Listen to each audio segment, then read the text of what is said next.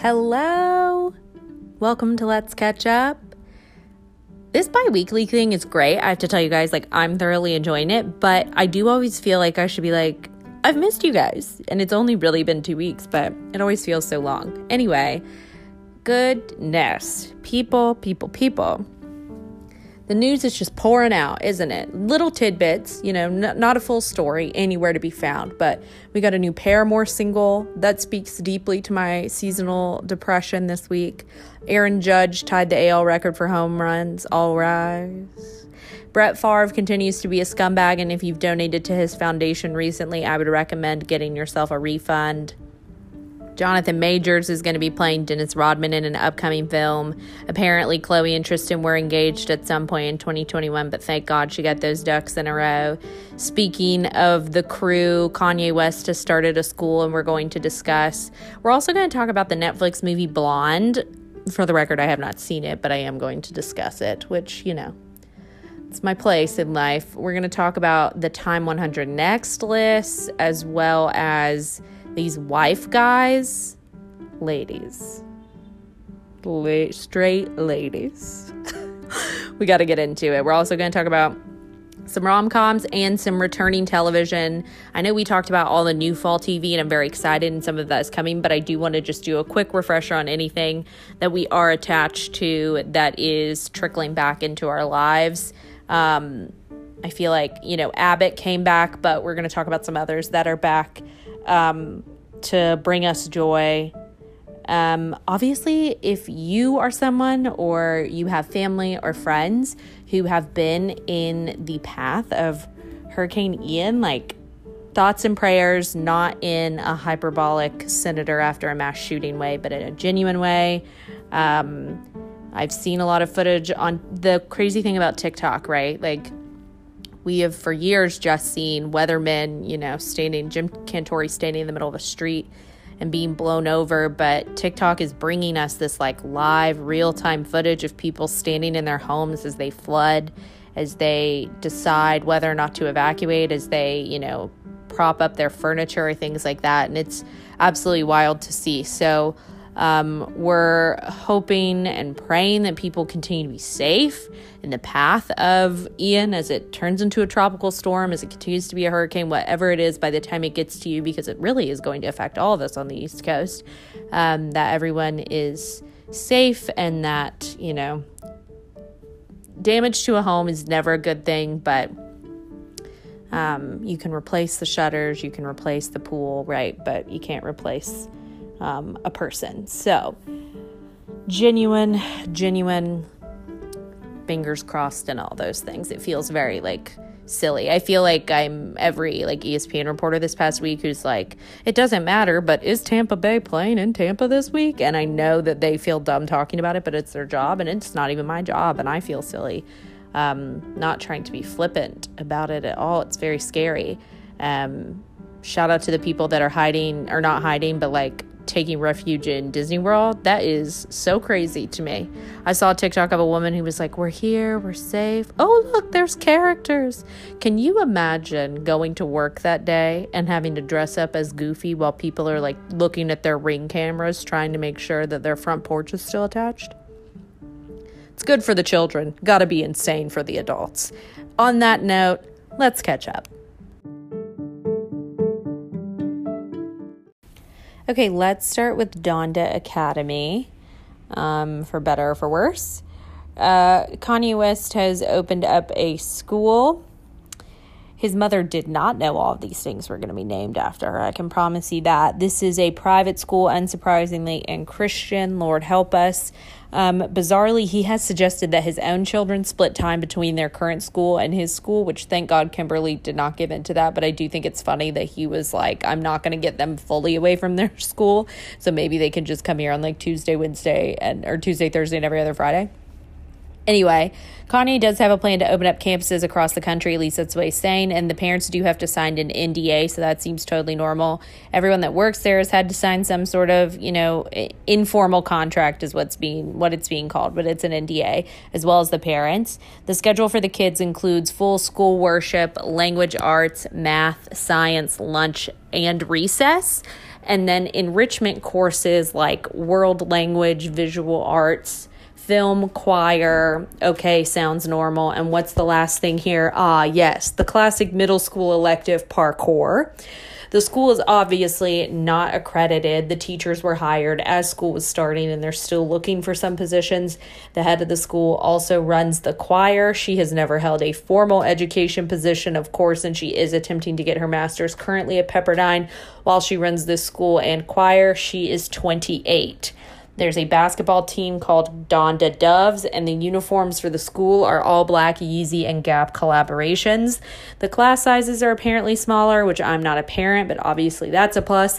And the connections and networking at a school that has famous parents and NBA players dropping in is unlike anything else, I am sure. I just think it's worth noting that I feel like that's how most of the schools in the LA area are, especially private ones. There's always going to be some sort of connections and networking. I don't think it's Donda specific. Even if he opens one in Milwaukee, I think the California one will have the most advantages. For what it's worth, apparently the enrollment costs $15,000 a year, which is a lot to a public school girly like me, but it is a little less than the Los Angeles average, she said after Googling it. They are applying for accreditation. Like I said, they still do not have it, but until they get it, there's no need to send your child there since a college will not accept a Donda Academy diploma, no matter how much worship and parkour you get into.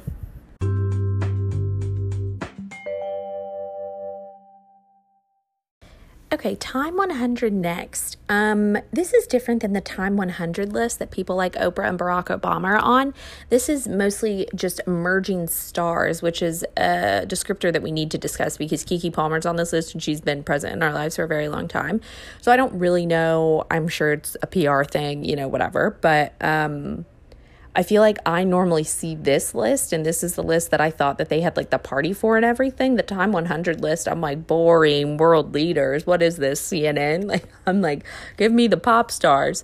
It's also kind of confusing because it's not just like young. It's not like there's an age cutoff because Yahya Abdul-Mateen is 36. So I have no idea what the criteria really are here, but I enjoy it nonetheless. And whichever celebrity or coworker writes the little blurb about the nominee. So let's go through them. Starting with artists, they divide up this list into all these different subcategories. It's kind of confusing. And it starts with artists. I'm just going to read a couple of them because I obviously don't know all of these people, but Yahya, obviously, SZA, which she keeps saying we're getting another album. She keeps saying she's working on the album. We have not seen a date for the album. And she's dangerously entering Normani territory. I know that Time doesn't care about that, but I'm just putting it out there. Jonathan Majors, Jeanette McCurdy, which I'm still waiting on her book for the library, but I will let y'all know when I do get it. Joe Alwyn, which listen. First of all, shout out to feminism because normally it's women that we only know because of their relationships. And we only know this man because of his relationship to Taylor Swift. And I love that for us. Ryan Reynolds wrote his blurb, which is interesting because he knows Joe because Joe's girlfriend and Ryan's wife are close friends, which is an interesting relationship to get someone to write a little blurb about him. But I'm not sure who his other coworkers are or whatever. I mean, he has a great publicist, I will say, because, I don't think I've seen anything that he's in other than the Emma Stone, Olivia Colman movie. Wasn't he in The Favorite? Maybe not. I don't even know. Anyway, Jack Harlow, Sadie Sink, which, why wasn't that little girl nominated for an Emmy? I'm sorry. I'll get over it one day. It's just not going to be anytime soon. Lily Collins, Shruti Gatwa. Machine Gun Kelly, which y'all help. His blurb was written by Avril Lavigne. I'm nervous. Taylor Tomlinson, who we love, and those are just the beginning. And then in the section called Phenoms, we start with Sydney Sweeney. Her blurb was written by her on-screen sister Maude Apatow, Ja Morant, Simone Ashley, Phineas, and Maria Taylor, who, we love Maria Taylor. She's not exactly a breakout star of 2022, and maybe that's because I'm a dog and I've always admired her career. I don't know, but this is my confusion with the list, you see. Kiki starts off the section called Innovators, so I have no idea why there's an artist section, but also Iowa Debris from The Bear, FK Twigs, La Roach, and Sam Kerr. And then, I will be honest, we get to a point in a lot of these sections where I don't recognize the names. And so, especially in Innovators, I feel like, no offense to artists or phenoms, but in Innovators, in the past, I've clicked on these people and they've been really interesting stories, right? And they're people making a genuine difference in the world. And that intrigues me because, wow, what a life, to be smart enough and creative enough to come up with something that makes a difference, and not a la Elizabeth Holmes, legitimate, So I go to click on the first one and to learn more about them, and I get a paywall. I can't even deal. Disappointing. Dramatic sigh, I understand that I could have Googled each individual name that I did not know, but what's the point of having a blurb and a clickable link about something if I'm not able to access it without getting a liquor ad? But interesting nonetheless. A lot of names we recognize, a lot of people that I feel like are rightfully deserving and having big moments, whether or not their family, has twisted political views. We're looking at you, Sid. Sorry. But yeah, I don't know. That was fun, right? Maybe.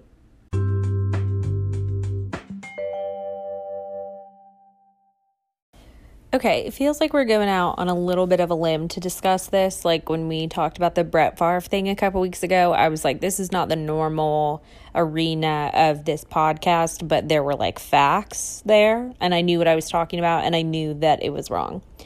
This situation is a little bit more of a gray area because I'm really discussing the discourse.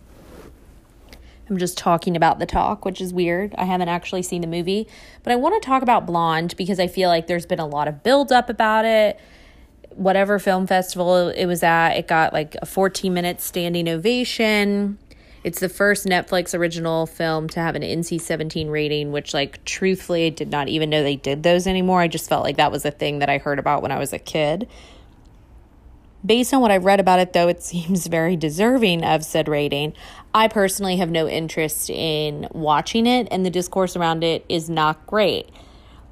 In case you are not familiar, this is the Marilyn Monroe movie starring Ana de Armas. That's an adaptation of the book published in 2000 by Joyce Carol Oates. The book, when it was published, was not considered a biography so much as it is a retelling of her life and a telling of Hollywood in her era. So it's not even really a biography that's been made into an adaptation. So that's one thing. Two is it's directed by a man named Anthony Dominic, unless I'm pronouncing something wrong, but he's from Australia, so I feel pretty confident about where I'm putting my emphasis.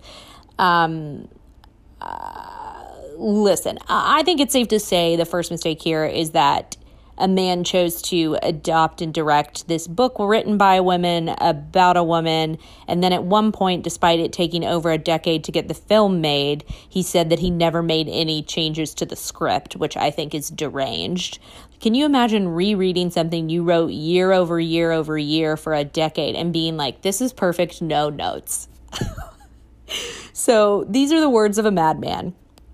Anyway, I do not know much about Marilyn Monroe. I'm not an authority here. I know that, she's obviously an icon of culture. There are a lot of people who know a lot more about her than I do, so I'm acknowledging that here at the top. But I keep seeing quotes from the director and overall reviews, full-fledged 1.5-star reviews from national publications and reviewers. And I was like, let me dig into this. Because here's the thing. If this movie is excellent, I'm going to be like, that's great, and I probably still wouldn't watch it, right? But we would not talk about it. But the movie being scandalous, we are going to talk about. So I did not enjoy what I found. It did not convince me to get into it, but I wanted to share a little because I was reading and I learned more about Marilyn Monroe based solely on what this director has left out and the kind of interviews that he was in. He says the things that he left out and the perspective that he had is because it wasn't in the book. And his overall perspective on Marilyn is kind of sad to me, but he clearly sees her as an incredibly unhappy person, and he keeps saying that. At one point, he calls her a guy's girl, which I feel like is the only perspective we've ever known of her. Whether it's right or wrong, it's how she's always kind of been portrayed to all of us, as this like sex symbol, whatever, all the boyfriends, all the men, the president, yada, yada. The movie apparently goes through scenes that should carry all sorts of trigger warnings, not limited to assaults and, non-consensual sexual relationships and abortion scenes in which the fetus is apparently whispering in Ana de Armas's voice. It's very creepy. It's not my kind of casual Friday night movie, Like at that point, I can turn on New Girl. Thank you so much. But while reading these interviews, I learned things that I didn't know, right? So like Marilyn Monroe founded her own production company. I didn't know that she fought against segregation, which was inspired by her friendship of Ella Fitzgerald. But I know these things now because there's an interviewer named Christina Newland. She spoke to the director, Anthony Dominic, right? Forgot his name already. She spoke to the director about the film, and she was like, we kind of had this verbal sparring. It was very respectful, but she seems like someone who is very much a fan of Marilyn Monroe, and she spoke about these things and brought up how, her friends watch Gentlemen Who Prefer Blondes or whatever it's called, and like she was talking about her admiration for Marilyn Monroe, and like the director just clearly doesn't share that, which no one is saying that when directing a movie about someone, you have to be obsessed with them, but it's interesting his perspective on her nonetheless. It doesn't seem like these things are in the actual film, though, right? That's not what the story is about. He mentions multiple times in it, multiple interviews, I read multiple, not just this one, that it's a film about an unhappy woman.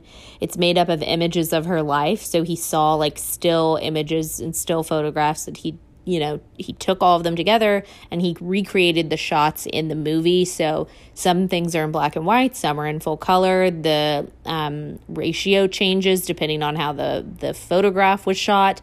So I understand that there is someone somewhere who has like an old timey camera in their house or whatever, and they're going to be like obsessed with how this movie is shot. And that's great. I don't think it tells like the story of Marilyn Monroe. I think we're learning.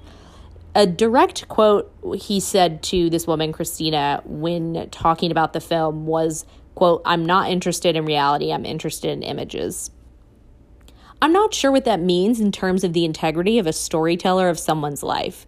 He speaks a lot about it being a bank of childhood trauma, which is obviously not all Marilyn Monroe or anyone is. I think the consensus from what I've read is that Ana de Armas is great. She does a fantastic job. It's not about her performance or anyone else's. It's ultimately about the script and the overall delivery of a deceased woman's story.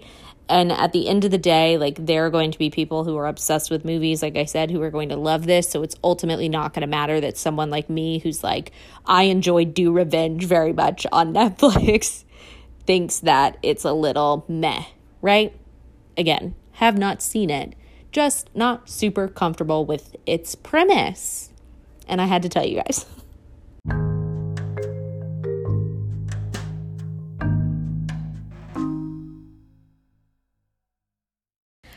I guess my first question is, are wife guys the worst? And just to be clear, I'm saying wife guys, W-I-F-E. I just want to make sure that I'm enunciating this properly.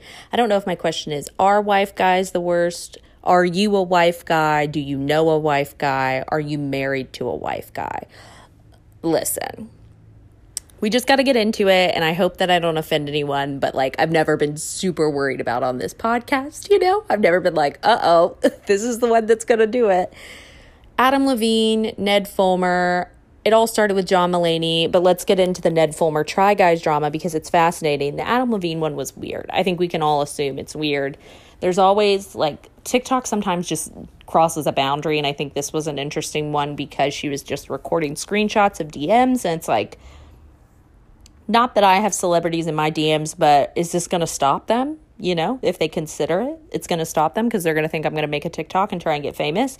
But the Adam Levine thing was weird because he was definitely flirting with a lot of women via DMs, which like flirting might be an over-exaggeration if you've seen his DMs. It might be.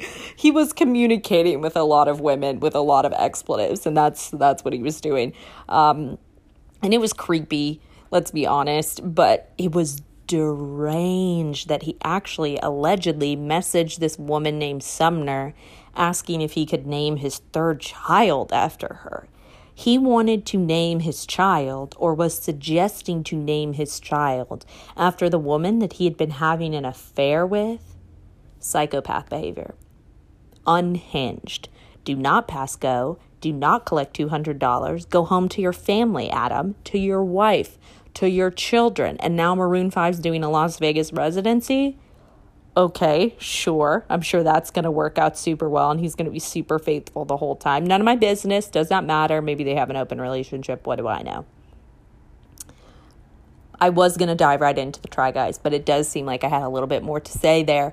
These men are useless. Straight women, if your husband's only personality trait is you, leave. I'm really sorry that I have to be the one to tell you this. If his Instagram bio says wife to, and then he ats you and that's it, leave him now. He's going to cheat on you. It's just the way the world works. That's how the math ends up mathing. He's overcompensating. John Mulaney's comedy was based on loving his wife, and look where he is now.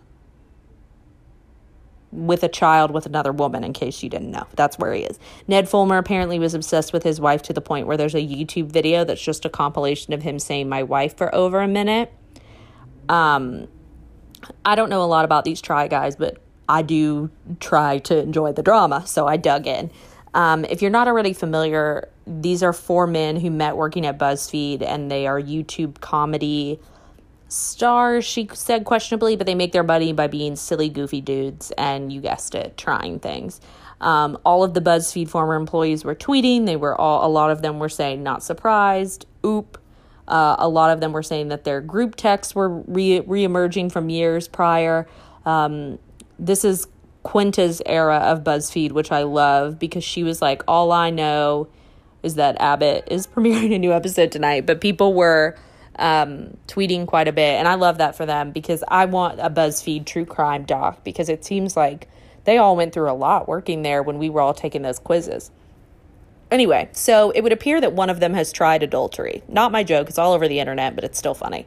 The disbanding of the group comes hours after a Reddit thread of photos of Ned spending time with, holding hands with, and making out with a colleague. So not just cheating on his wife, but with someone that they actively worked with. Apparently at some point this man was allegedly HR for their company.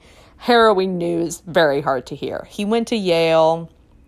I'm just putting that out there for no reason other than just saying. The woman he was kissing worked for Food Babies.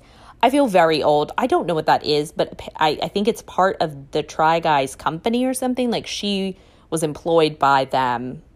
All I know about this woman named Alex is that she was, which, I know that you're like, do we have to bring her into it? Yes, we do. And also, it's not like the Boston Celtics head coach situation where we're just aimlessly pointing at an organization saying he slept with one of these women. We know exactly which woman it was. So we are going to explicitly say who it was, as to not create any sort of stress or problems for other women in their company. We also are going to talk about who it was, because this woman named Alex was with a man for 10 years, and they just got engaged. They'd been engaged for a year, and they were together for 11 years total. Y'all, she did not want to marry him. You cannot tell me that a grown woman was with a man for 10 years. They just got engaged, and then she did not want to marry him. So now there are rumors that Alex, the food baby, I don't know what else to call her, and Ned, the Try Guy. I mean, how do these people take themselves seriously? Well, you know what? I know how they take themselves seriously. They look at their bank account and they're just fine with whatever we call them, I think. But there are rumors that they were in a relationship for over a year. So there is a world, conceivably, where this woman got engaged to another man and then began a relationship with her colleague / kind of sort of boss-ish. I don't know. So the rumors are that the other Try Guys, I don't know what I'm doing, found out earlier this month and were attempting to handle it internally by editing Ned out of some of their videos and removing him from their intro. All I think about is Ned's Declassified School Survival Guide.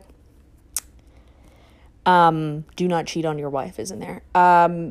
So that's what it seemed like, is that they were trying to kind of mitigate it before it got out into the public eye. And then this well-known on the internet married man was at a Harry Styles concert with a colleague who was engaged to another man and were just hanging out.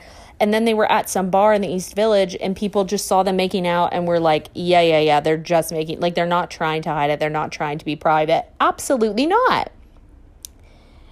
Ned and his wife did at some point. Her name is Ariel. I don't know. I feel like if I say that in front of the wrong people right now, they're just going to start screaming about how mermaids aren't black. So I don't know. But they co-authored a cookbook called Date Night Cookbook, which is just, I don't know. It's hard. So I'm going to read the statements from the affected parties and the offender because they're wild and we just got to get into it. So the group, the Try Guys account, posts, quote, Ned Fulmer is no longer working with the Try Guys as a result of a thorough internal review. We do not see a path forward together. We thank you for your support as we navigate this change. And they have canceled. They also do a podcast, obviously. I mean, like, who am I to judge, but of course. And they have taken the week off, relatable, but for different reasons, to like organize their thoughts or something like that, they said. I don't know. Am I going to listen to this next week? Yes. Should we all listen to it next week since there's not going to be a new episode of Let's Catch Up? Absolutely. I do believe it's called The Tripod. I'm not a part of that.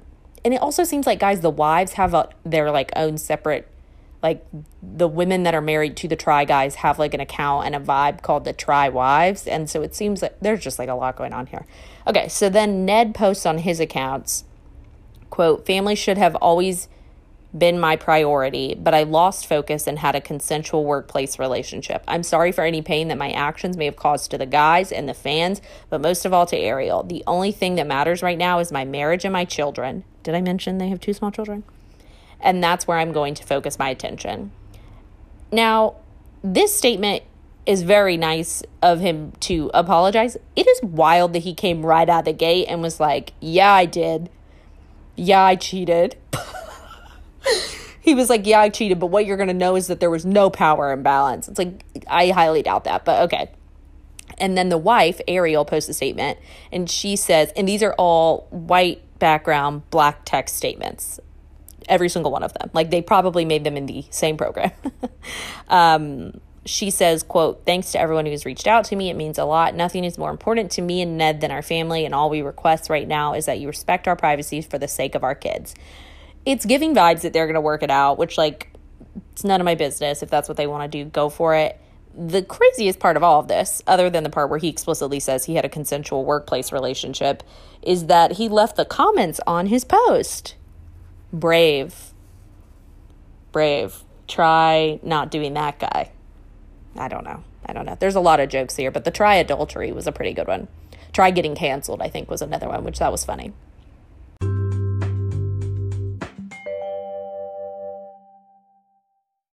Okay, what are we watching? What are we listening to? What are we paying attention to? I think it's the resurgence of rom-coms. I'm saying it now. I'm putting it out into the universe. I don't know if this is a prediction or a wish. I'm not sure, but I'm going to put it out there. I think we've started to see inklings. I think we started to get close. There's obviously the Netflix rom-com that keeps happening, and then the holiday season, we will get an influx of, busy women from the big city coming to a small town and meeting a baker or a lumberjack or someone who she will fall in love with, which, honestly, putting that out into the universe for me, I would love to marry a man who owns a bakery if anyone knows one. Anyway, the resurgence of rom-coms. I really do think it's a thing. I think George Clooney and Julia Roberts in this new movie, Ticket to Paradise, I think this is going to be our moment, right? It's got Caitlin Dever, it's got Billy Lord. It seems very standard rom-com-y. They are a divorced couple coming together to convince their daughter not to get impulsively married like they did. It looks cute. It looks standard. I'm sure they'll realize that they've loved each other at the end. There's a lot of sparring, a lot of banter. We love it. The J-Lo Owen Wilson of Marry Me, I didn't watch it, but it was there. Bros from Billy Eichner coming out. We're getting like a rom-com, it doesn't have to look like it always did. It doesn't have to just be two straight white people. Interesting. Okay, I'm listening. We know J-Lo has another rom-com coming out next year. I think it was originally supposed to come out this year, but it's been pushed to next year, called Shotgun Wedding. And guys, this is really the thing that I think is going to take the cake. The writers of Legally Blonde, The House Bunny, She's the Man, and Ella Enchanted. First of all, did y'all know that the same women wrote all of those films? I did not. Very excited to find out. They are set to write a rom-com for Amazon Prime Video called I Do, ... Whatever. I don't care about the title. I care about the content. I care about these women. Their names are Karen McCullough and Kristen Smith. Kristen goes by Kiwi. That's none of my business. I'm very excited for the two of them to be back, pen to paper. They are doing Legally Blonde 3, I think, anyway, but this is exciting. I'm hopeful that they are going to usher us back into the iconic rom-com era of the past, not just the holiday season, like I said, not just these random movies out of nowhere, full-fledged romantic comedies. Call Kate Hudson, call Matthew McConaughey, keep him from running for office. Call Katherine Heigl, call Josh Duhamel. Let's get some new up-and-comers. Get Glenn Powell and Zoe Deutsch back together. Let's get some people of color in there. We can do this, gang. 2023, this is our year.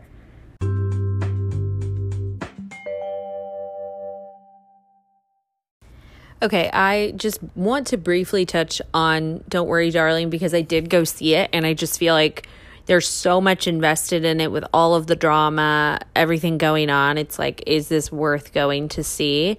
Now, I'm going to start by saying we all know I'm not a movie girl. This is something we've discussed plenty.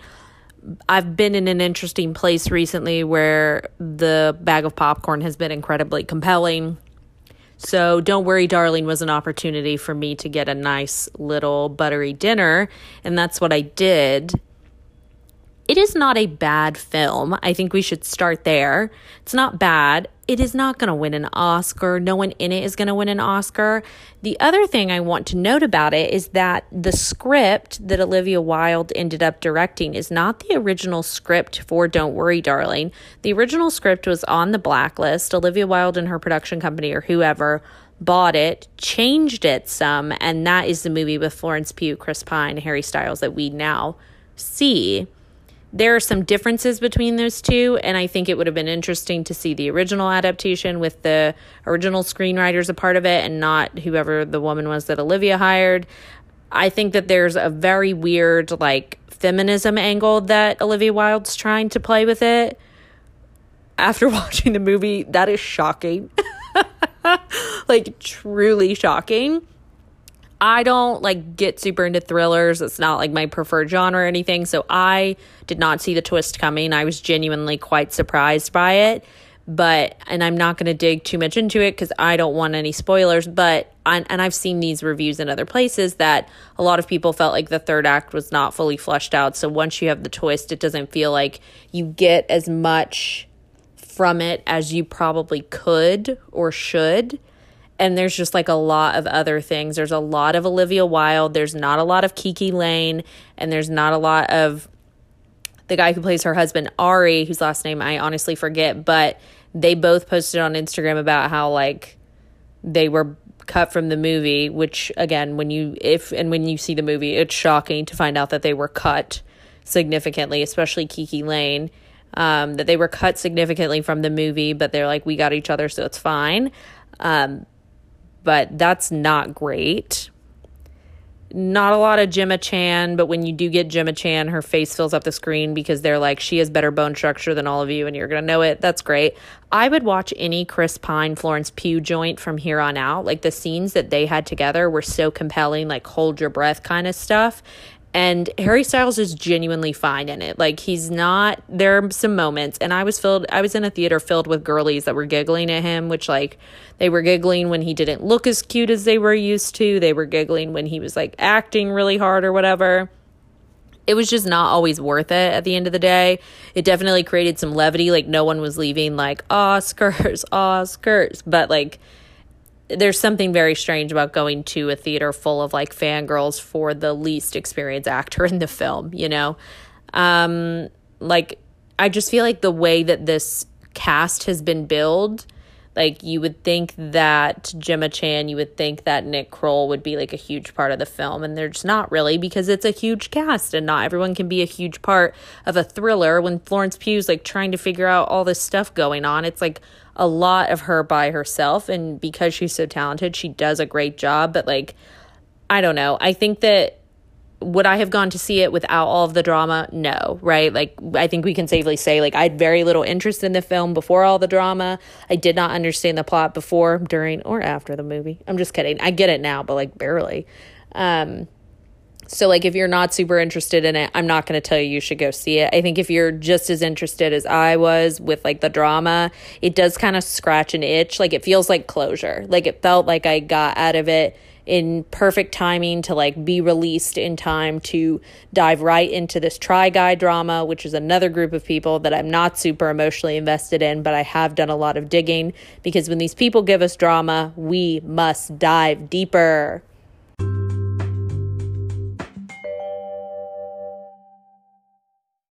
Okay, this is the other thing that we're watching, what we're paying attention to. It is returning television. Now, I know you're like, Megan, sometimes you do these lists and it seems like a cop-out. I promise you it is not. Obviously, when we do new series launches, it's like very much things that we're going to keep an eye out for. But, you know, your friendly reminder that we have some old beloveds that are coming back into our lives, primarily Derry Girls coming back on October 7th. Maybe I just am doing this whole section about that. I don't know. Ghost is back on CBS September 29th. Let's discuss how that show looks bad but is great laundry TV. Genuinely love it. Based on a British show originally, it's very good. Oh wait, I snuck this one in here, but this is completely new. Am I okay? I'm going to tell you guys about it anyway. October 6th, A Friend of the Family comes out. Oh, I literally wrote down, A Friend of a Family comes out on Peacock, which is why Jake Lacy was being shoved down our throats at the Emmys. He stars as the creepy guy we all learned about in Abducted in Plain Sight. Okay. I don't know how I just dropped that into all of these existing shows, but I did. But it does sound very creepy, and I think we should just give it a chance.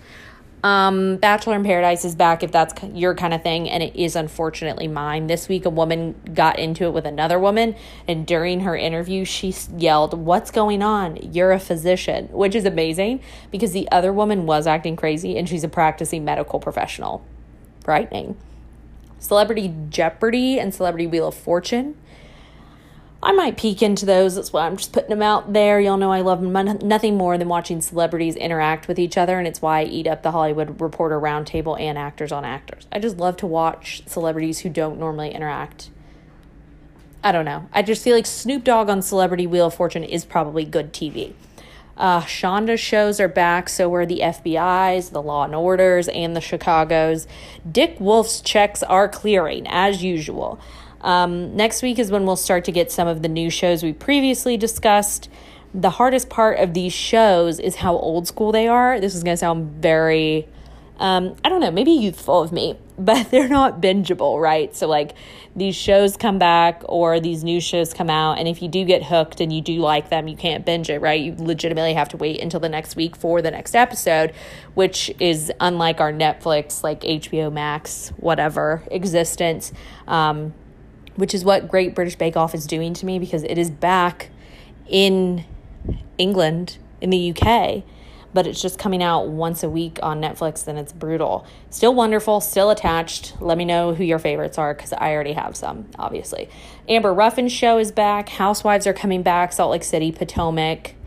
I think those are the only two that are coming back. Beverly Hills, we know, has been going on. I haven't watched Salt Lake City yet. I'm getting on it, I promise. Winter House is coming back, and it honestly looks scary. That's really not my vibe, but I just want to put it out there for those of you who it is. I watched a couple seasons of Summer House, and then I got very depressed that I, like, not interact, but, like, live in the same world as those people, you know? Later in the month, we're getting more Love is Blind. I can't believe it either, honestly, because I keep getting TikToks about how they're producing more seasons, but there's a third season premiering in a couple of weeks. Have y'all watched that show, Dated and Related? Speaking of Netflix dating shows. Like, are we okay? I know the Relateds aren't dating, but you would have to pry my fingernails off one by one before I made out with a guy and then turned around and told my brother about it. I know, girls, I know you and your sisters are different. Congrats on that. You can all go on this show. it's just dark. Like, I just feel like there has to be something better out there. I don't know. The White Lotus season 2 is coming back in October as well. New cast except Jennifer Coolidge. New season of One of Us is Lying, which I honestly didn't know was getting more episodes. If you watched it, I would love to know if you thought it was sufficiently solved or if the episodes were worth it. I thought it was going to be a limited series situation since it's based on a book like Big Little Lies and that other one, that Tell Me Lies. They're all called the same thing, and I can't keep them straight. They're all just like white people being sketchy and spooky and falling in love. And I'm like, is it a limited series? Is it just an 8-episode series 1 and they are expecting a season 2? I can't tell. Big Little Lies was meant to be a limited series, and then Meryl Streep showed up. But anyway, there's plenty to entertain us as the autumnal chill settles in. So that's exciting. Oh, friends, what a week. Thanks for making it this far. Got to start out by saying apparently Trevor Noah and Dua Lipa were seen out this week. Someone said they saw them kissing. I just don't know if they actually did or someone's just saying that, but there are definitely photographs of them walking and then hugging and walking away from each other. Gotta tell you, completely checks out. She looks like all of his exes, and honestly, he kind of looks like The Weeknd, so I feel like they are exactly each other's types.